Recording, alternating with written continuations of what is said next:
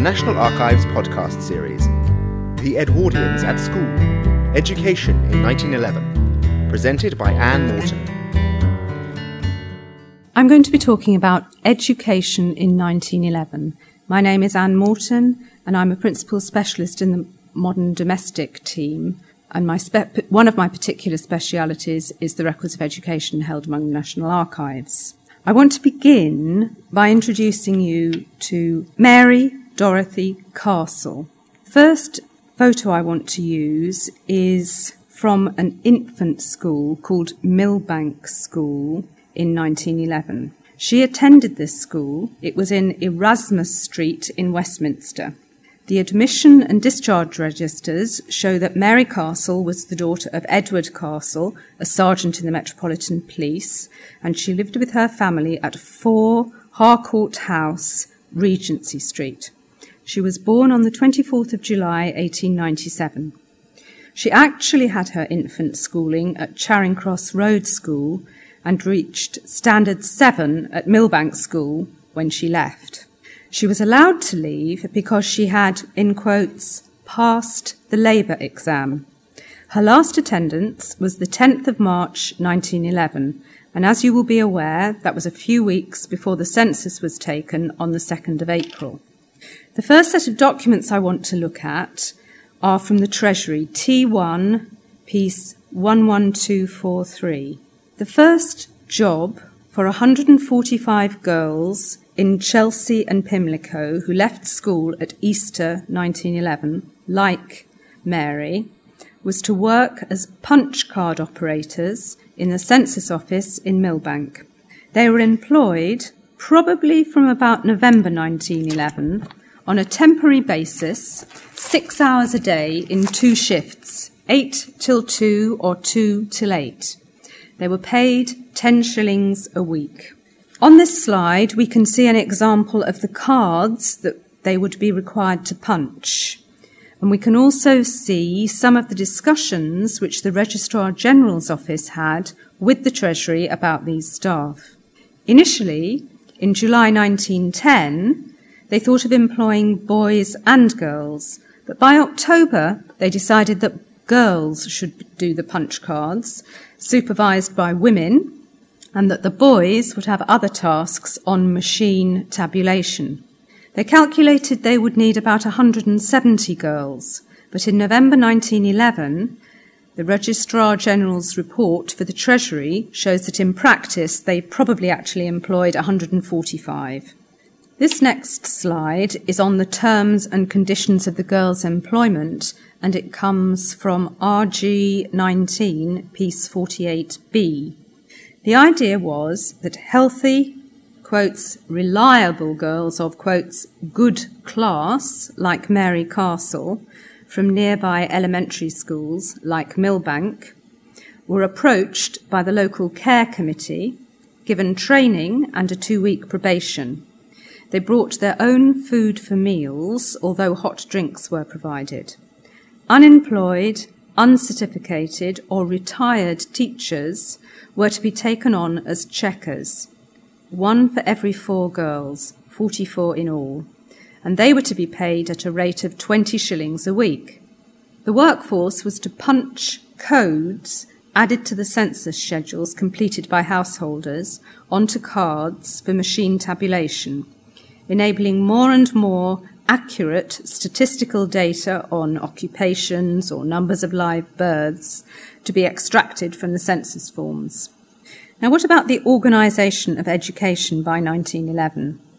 What sort of education would these 145 girls, who represented the majority of the population, have had? Education had been thoroughly reorganised at the beginning of the 20th century. Local school boards, which generally ran schools in parishes, were replaced by local education authorities, known as LEAs, we still have them today, arranged by county or borough and overseen by the Board of Education.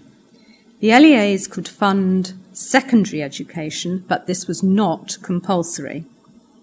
In 1911, one delegate to the National Union of Teachers Conference described the education system as providing a handful of prigs and an army of serfs.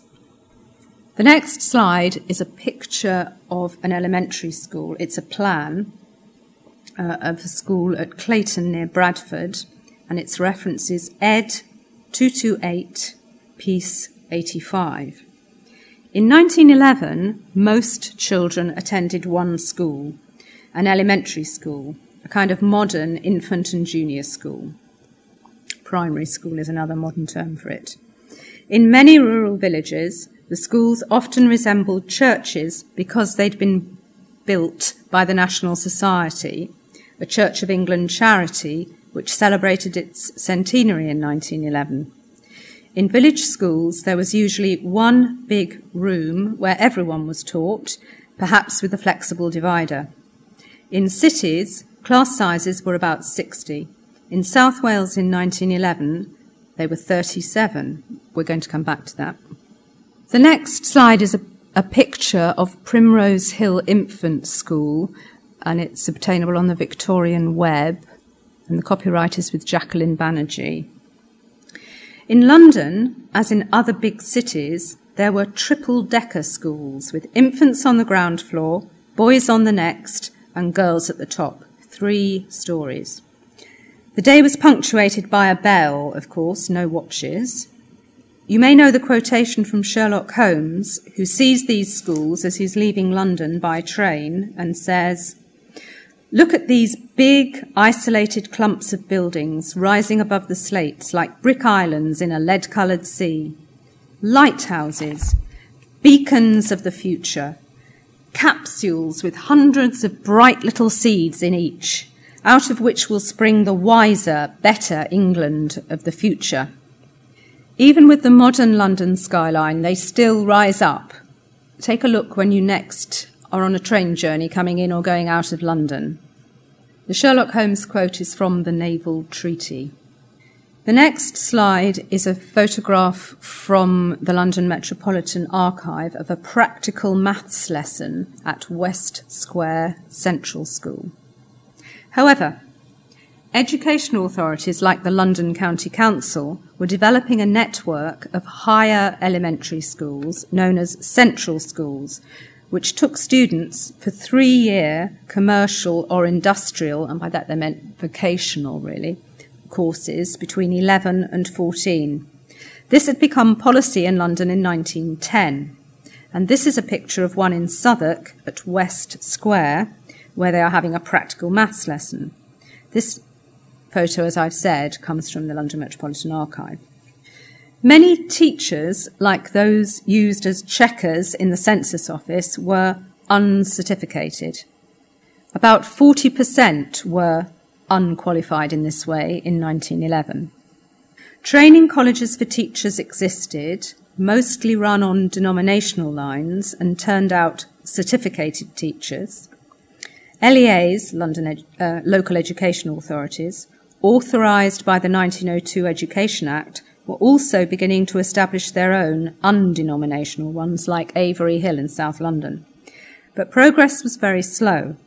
By 1914, only 20 of these municipal training colleges had opened out of the 146 LEAs. Many elementary school teachers were still produced by the old pupil teacher system. This was a form of apprenticeship with supervised training on the job in a school. By 1911, pupil teachers started at 16 and had special instruction in pupil teacher centres, usually attached to secondary schools. And a new scheme of bursaries had been introduced, allowing potential teachers to stay at school to train and then to spend a year at training college, previously only available via a scholarship. By 1911 to 12, the balance had shifted towards the new arrangements, with nearly 3,000 bursaries being granted, as against just under 2,000 pupil teacher courses started. Although pupil teacher courses were still much more common in rural areas. We can see here on this slide, in this HMI report on a pupil teacher centre in Wells, that there were a number of bursars, as they're called, 3 for boys, to go into the boys' school and 5 for girls. And this reference is Ed 109-5193. Large classes meant tough discipline. Punishment books record the use of dunces caps, lines, detention, and most commonly the cane. This slide, which is a punishment book from Llanbister Cantal in Powys, doesn't actually show the punishment, but you can see what sort of behaviour was reckoned as deserving punishment, including what happened on the way to school. They have things like trespassing, throwing a girl's hat into the gutter, dirty book, interfering with sheep on the way, 25 minutes late, various things like that, leaving card and book filthy, using bad language. Those are examples from lists in a punishment book. Industrial unrest in 1911 among dockers, railway workers and workers in jam factories was mirrored by pupils' strikes in 62 larger schools in a hot September. On the 5th, the second day of term, in Llanelli in South Wales, 32 boys failed to turn up for their history lesson, and they only had small classes. They objected to corporal punishment, a cut in their lunch break, and demanded a halfpenny a week to monitors. They persuaded 2 other schools in the area to join in. The South Wales Press, local newspaper, reported the goings-on enthusiastically. Similar strikes took place in Hartlepool, Newcastle, Middlesbrough, Stoke-on-Trent and Hull. Burton-on-Trent and Portsmouth schoolchildren joined in, and there were strikes and marches in Battersea. 100 boys from 6 council schools in Shoreditch and Islington went marching round the local streets, chanting, "Fall in and follow me." Policemen, as here in this photograph from the Holton Deutsch collection, and more significantly mothers, soon put a stop to this and took the boys home. The protests were mostly against the cane, but also against long hours and homework. It won't surprise you to know they were unsuccessful. Many children returned to school with notes from their mothers stating that suitable punishments had already been delivered. How things had changed. The school leaving age was officially 12, but many pupils left from 10 onwards, depending on local bylaws, usually with a labour certificate, as shown in this slide. Just like Mary Castle, it proved to an employer that they had a basic education. Some children went on to secondary schools which charged minimum fees per year, well beyond the reach of most parents who earned perhaps 25 shillings a week. You can see in this slide the decision at Cheshunt in Hertfordshire in 1911 that there's a requirement for a secondary school for girls. The reference for that is Ed 35, piece 4480. At Boston in Links, fees of £4 a head are charged per year. The reference for that is Ed 109-3421.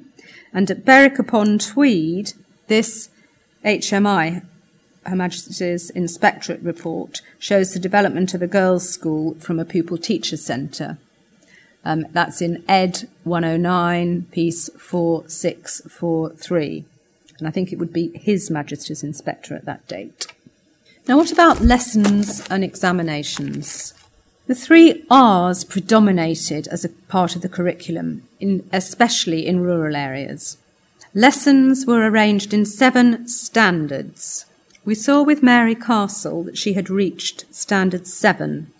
The standard system started at age 6, with attainments for each standard set out in what was known as the Education Code, which was updated every year, rather like the national curriculum. Every child had to pass an exam run by a school inspector, His Majesty's Inspector, HMI, each year to progress to the next level, and the school received money depending on the outcome of the exam. This was known as the payment by results system. However, this system was breaking down. At the London Metropolitan Archive, the logbook for Horseferry Road School in Westminster, which is another candidate school for supplying female punch card operators. On the 31st of March 1911, an entry reads, "The classes have been rearranged for the new year to commence on Monday. In future, the designation of standards will be abolished and the term classes used instead." But here, on this slide, we can see a report from the Chaucer School in Tabard Street in Southwark. It comes from Ed 21, piece 12028. This was presumably near the site of the Tabard Inn from where Chaucer's pilgrims started their trip to Canterbury. The headmistress here is particularly praised for the most striking of her experiments, which appears to have been thoroughly successful, the formation of a class of the old and backward children who give half their term to practical work, including needlework, and the elements of household management. The backward pupils in this case were girls.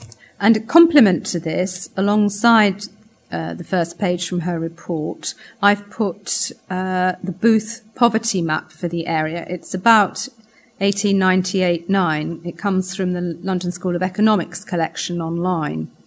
And the black areas on the Booth maps are those of greatest poverty. So you can see that this is actually the area around the school is a particularly poor area. Another of the experiments of the headmistress of the Chaucer School was in geography. She employed a specially qualified teacher. This was quite unusual.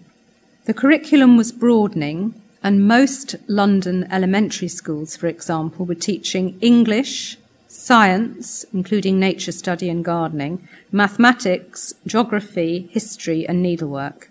On this slide, we can see the London School Board's reports on the teaching of English. Note the essay titles like Nature's Colour Box and How She Uses It, The Entente Cordiale, Three Great English Women, I was pleased to see that, and May Day in England. It also gives notes for teachers on geography, but I'm afraid needlework still looms very large in the girls' curriculum. I've also got on here a page from a detailed investigation undertaken by the female HMI on the teaching of needlework. And these pages come from Ed 14, piece 95. In 1911, an extra lesson was added on completing the census schedule on the 2nd of April. The Board of Education sent circulars to local education authorities in March explaining the significance of the census, stressing the national importance of establishing the distribution, number, gender, age, and occupation of the population. Teachers were to decide how best to organise an appropriate lesson in their own school and to publicise the census. The idea was that the older children could educate their parents to complete the form and to help them understand its importance.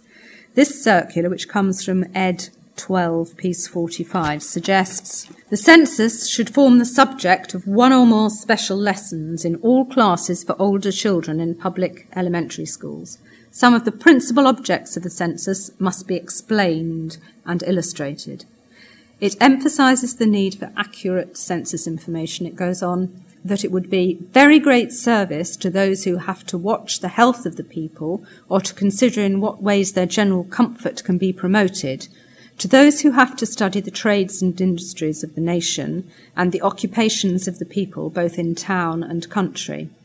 The information extracted from the census does form the basis of various policy decisions. The last bit is in my words. We've looked at the curriculum and how it was broadening, particularly with the census lesson in March 1911. We've also seen the part played by His Majesty's Inspectorate in moving children on to the next standard or class. HMI were associated with the Board of Education, but were in fact autonomous professionals. They'd been individually appointed by order in council. Hence, at this time, they were His Majesty's Inspector. And this ensured their relative independence. But many LEAs had their own local inspectors, often promoted from elementary teachers. and all schools receiving grants or certified as efficient by the board were also inspected by the HMI. There were problems in this arrangement. In 1908, the Chief Inspector, E.G.A. Holmes, asked his HMI to collect information on the status, duties and efficiency of LEA inspectors. He prepared a confidential memo from these returns, including derogatory comments such as, "The existence of these inspectors stereotypes routine, perpetuates cast iron methods, and forms an effectual bar to development and progress." It was really quite strong stuff.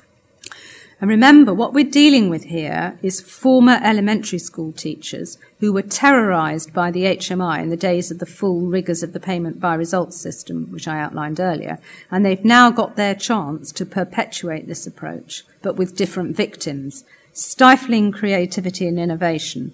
The children just has to pass the exam as well as possible to maximise the government grant. Holmes, the Chief Inspector, issued a very critical memorandum, including a variety of similar derogatory remarks and conclusions in May 1910 as E Memorandum 21, just to his senior colleagues. But a copy was leaked to the press by Sir Samuel Hoare MP for Chelsea in March 1911. Scandal. Sir Samuel used it as a weapon against the Liberal government.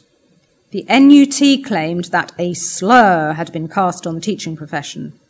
The leak, in fact, led to the resignation of the President of the Board of Trade, Walter Runciman, and the removal of Robert Morant, its permanent secretary — he was the chap who'd signed the circular about the census lesson — to another government department. The memo itself was expunged from the public record, so we don't have it. And the only surviving copy is among Sir Walter Runciman's papers. The Board of Education and the Inspectorate surveyed school buildings in 1908, and they drew up a blacklist of schools, as they called it, which needed structural improvements.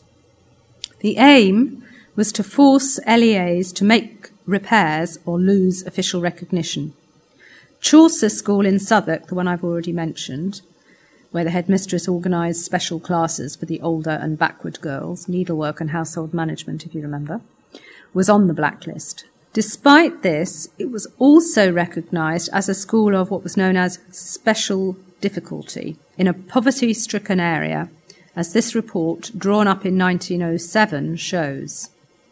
This special difficulty school presents many features of interest. The children are drawn exclusively from the immediate streets, Tabard Street especially, and the population of these streets is for school purposes of the least promising kind. It contains a large representation of the criminal classes, but the chief difficulty is not crime, but blank poverty. What regular work there is appears to be done by the women. The men do some costermongering, some hop picking in the season, any casual jobs which come in their way when they are so inclined. But on the whole, the public houses claim them, and, like true savages, they declare that they have no need to work, as their wives are in employment. A large number of women are engaged in the neighbouring jam factory. Remember, we encountered the jam factories earlier. Many more pawn their possessions, buy flowers with part of the proceeds, and make a little money by the sale of them. Shades of Eliza Doolittle. There is probably no one in the district who is engaged in skilled labour of any sort. It is therefore with children who, for the most part, live amid immorality, crime, squalor, dirt, neglect, bad feeling, and unhealthiness of every kind, physical, mental, and moral, that this most interesting school is concerned. They display, this is the children, all the defects of these disabilities. Most of them are small for their age. A large number show the signs of insufficient feeding or unwholesome feeding. Some are afflicted by ringworm, running eyes, nasty head sores, and vermin. Mentally, they are very slow, appear to have little power of memory. So little that a day's holiday wipes away the knowledge previously obtained, and in especial have no faculty for numbers. A considerable proportion appear on the borderline between normal and weak intellect.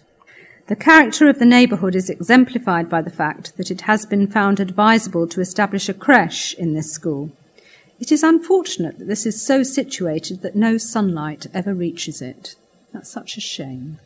It was schools like the Chaucer which ensured that children's welfare and development were on the official agenda by 1911 and informed the concern for the punch card operators' meals and health.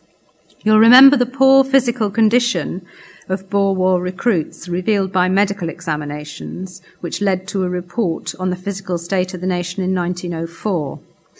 This prompted Robert Morant, he of the scandal, to set up the Women Inspectorate, the wash-tub ladies, as they were known, to cover infant teaching and the needs of girls in elementary schools.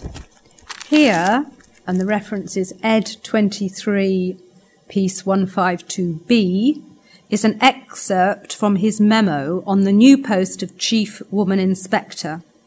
He emphasises the need to have a woman of real standing and prestige. The Honourable Maud Lawrence, daughter of the Viceroy of India, was appointed, so his view prevailed.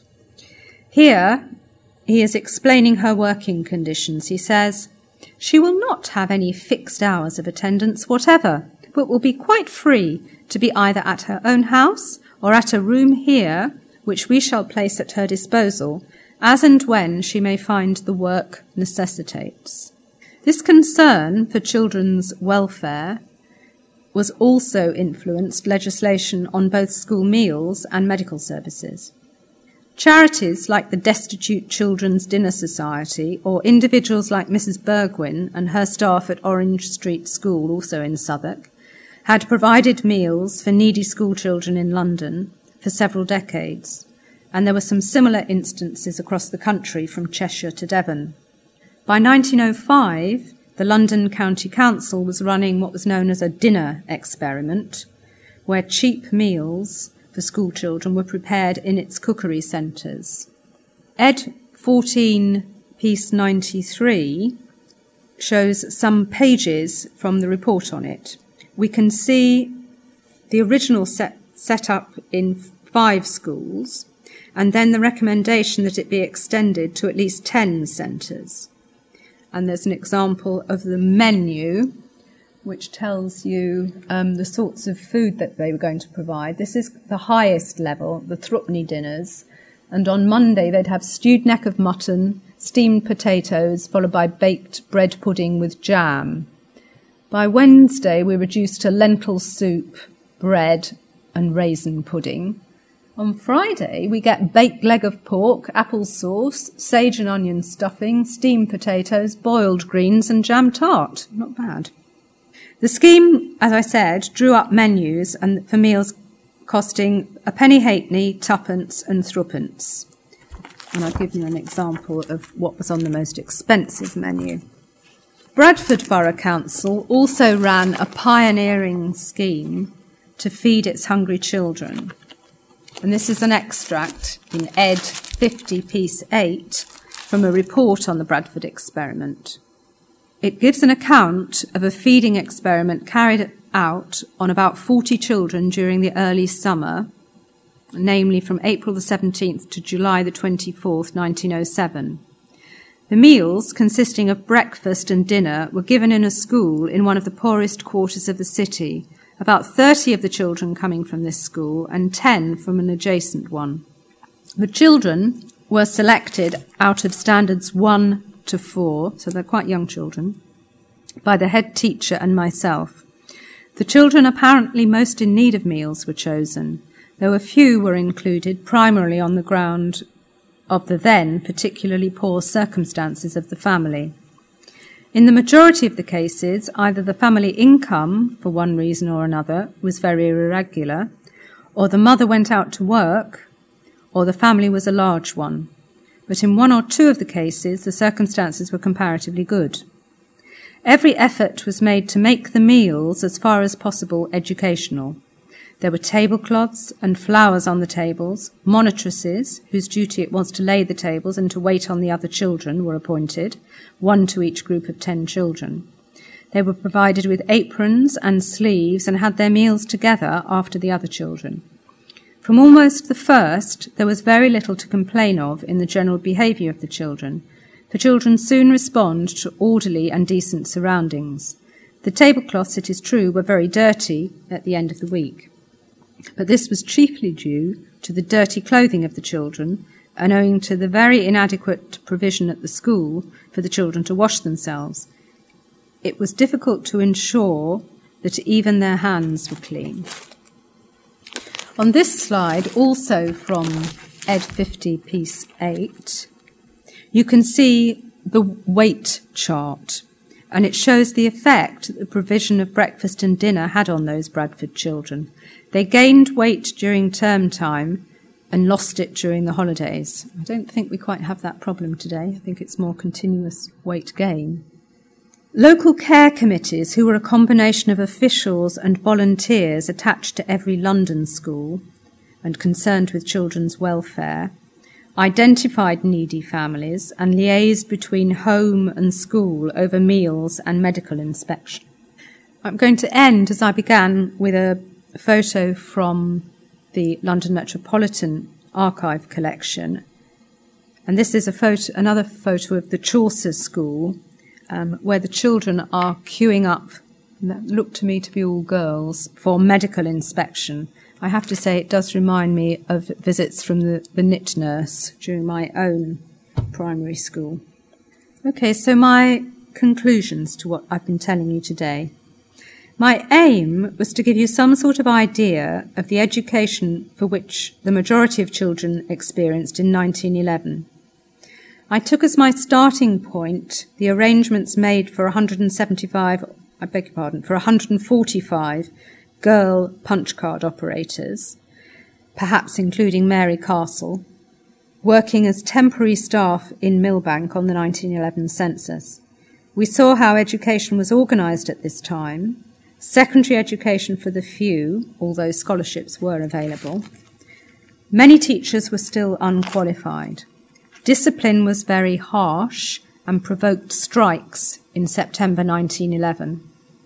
The school leaving age was officially 12, but many left before that if they could get work, and they'd passed the school certificate, the labour certificate. The curriculum was expanding.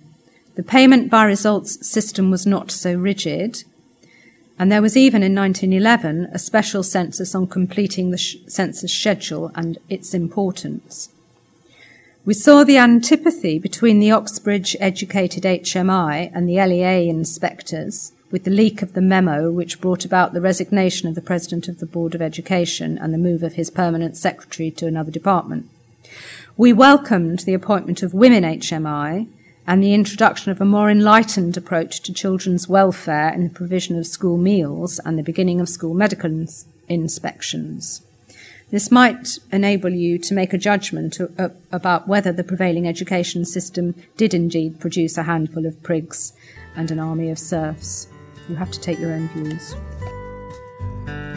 This event was recorded live on 13th of August 2009 at the National Archives, Kew. For more podcasts, please visit nationalarchives.gov.uk/podcasts.